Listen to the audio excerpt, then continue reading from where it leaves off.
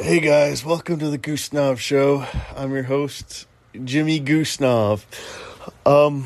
Quick idea. I just wanted to blot down there. What was it about? Oh yeah, consumerism is it's a parasitic pattern in our economic system, or I'd say any system that doesn't generate wealth and it doesn't pioneer anything. It's just waste. It's an attempt to extract as much money from people in the present as possible while essentially just wasting resources.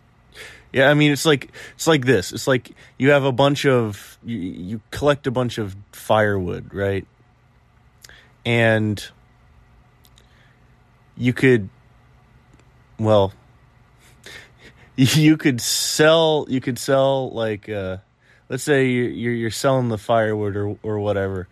You could either just give someone just a normal piece of, wood or something like that they can use. Or let's say you like compress like two pieces of wood into one, and I guess let's say it burns at the same rate, but you can maybe like charge them more for it or something like that. It doesn't really do anything, but you're basically wasting materials. And it's similar. The metaphor makes sense because with consumerism, instead of just making a really good shirt or really good this or that, right? You're making multiple of them to do the same job, and each individual thing might cost less, but the entire thing costs more, and you're just wasting materials. And when your entire economic system is based off of that, well, then you're spending like a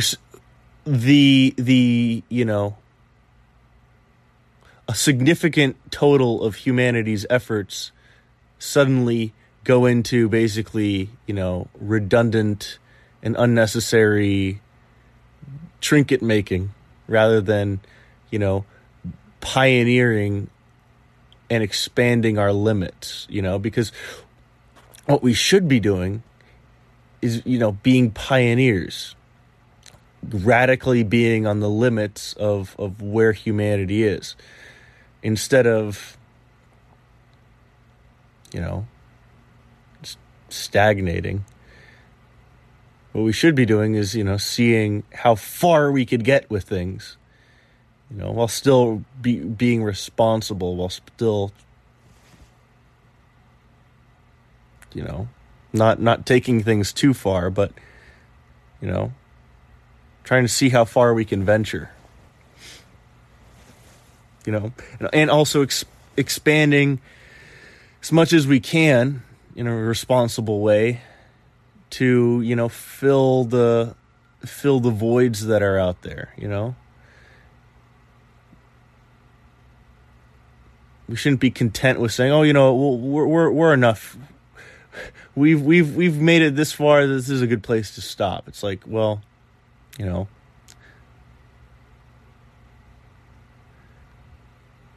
if you think that there aren't if there aren't places to pioneer, or there aren't any new horizons, then you aren't looking hard enough, because the universe is. The observable universe is billions of light years across. What we can reach right now with our technology is, we can reach millions of miles away, right? We could probably start building in places and doing crazy things. And at every point in human history, there will always be new frontiers and new places to pioneer. The only thing that and there's always a frontier. The only thing that's stopping us is ourselves, I believe. I mean, just look at the world. You have multiple basically no-go zones for humanity where we have barely even dipped our toe into, right? Like Greenland, Antarctica, the central part of South America, the Sahara, the Himalayan mountains, Siberia. I mean, these are just some places that we haven't even tapped into. How about like the ocean floor? How about the ocean surface? We could build cities on ocean surfaces if we wanted to. Well, and we can we can now. What about the air? What about floating cities? Low Earth orbit.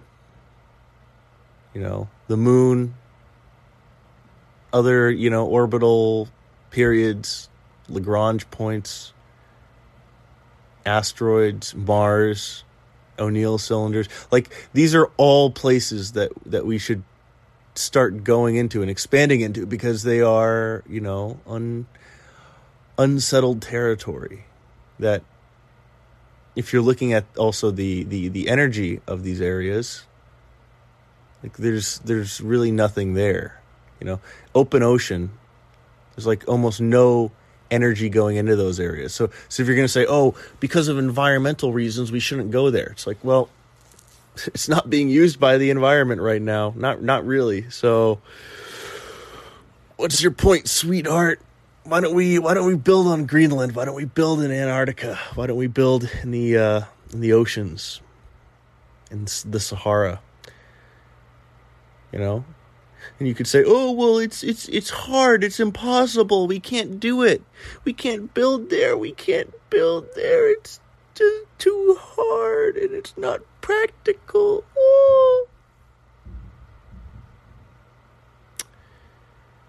That is the most,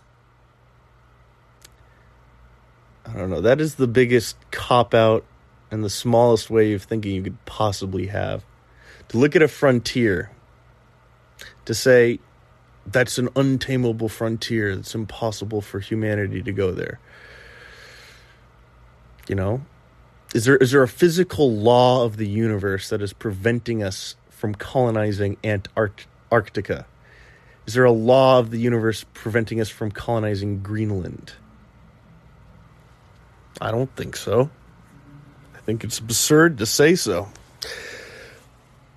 And if there's a challenge, if there's ever, what I've learned in several years of engineering is, if there's a challenge, out there, and if your first response is to just say, oh, it's too hard, oh, I'm just not gonna, well, then I don't know, you just haven't thought about the challenge very much.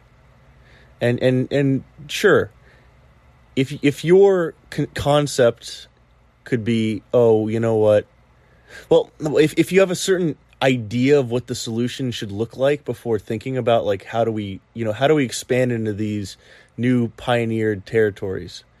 If your idea is, if you have this is what the solution should look like before thinking about the solution, and brainstorming, then you're setting yourself up for failure. Because maybe the solution is something that you didn't think of to begin with. So, my point, essentially, is that pioneering these frontiers on Earth, and then in space, because we need to probably feel like we need to get good at colonizing Earth first before we colonize space, but we should probably do both at the same time too as well, but we can't just ignore Earth, because it's probably we'll probably get very good on Earth before we get very good in space, I'd say. or, well, let me backtrack. It's probably, well, my point is it's an inevitability of us to expand into harsh environments. And if we're able to colonize space, then we'll be able to colonize other places on Earth, no problem. So there really isn't a reason for us not to start colonizing those places on Earth now. While, the space travel problem is still being solved, how do we make getting into space, more affordable? That's still we're still solving that problem. So why not in the meantime solve the habitation problem? How do we survive in a very inhospitable environment? And not just a few people, right? But tens of thousands, millions of people.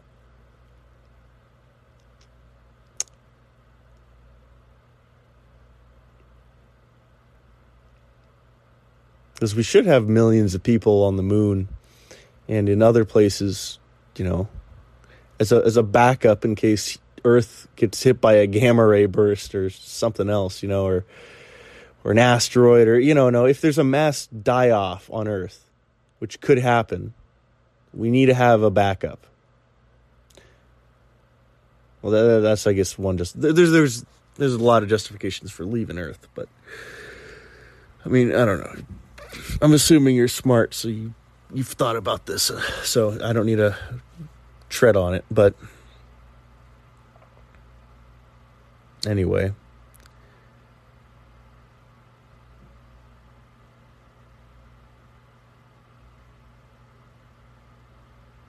expanding into new territory and finding out how to make it profitable for you, I believe, is something that doesn't seem like it'll have a payoff in the short term, but in the long term, it has incredible payoff. Like, imagine what it must have been like for the pioneers in America, right?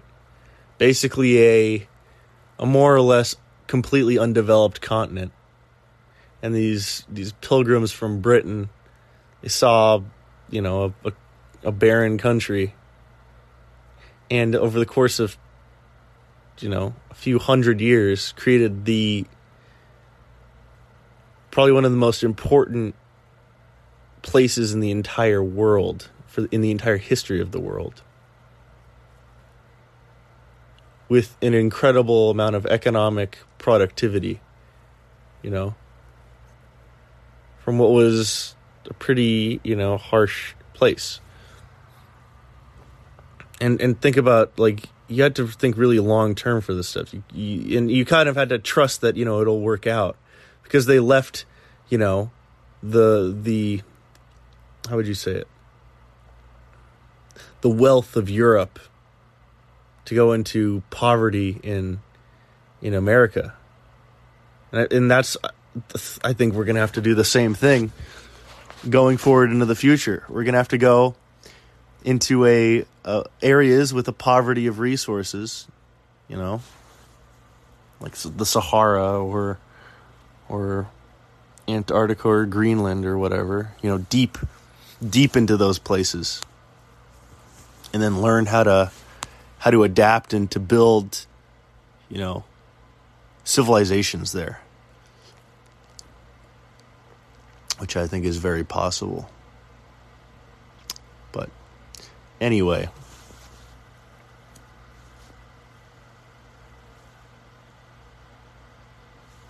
our technology now, I would say, definitely allows us to do that.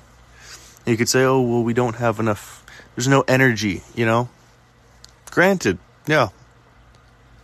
There's very little energy in these places, like Greenland and Antarctica, right?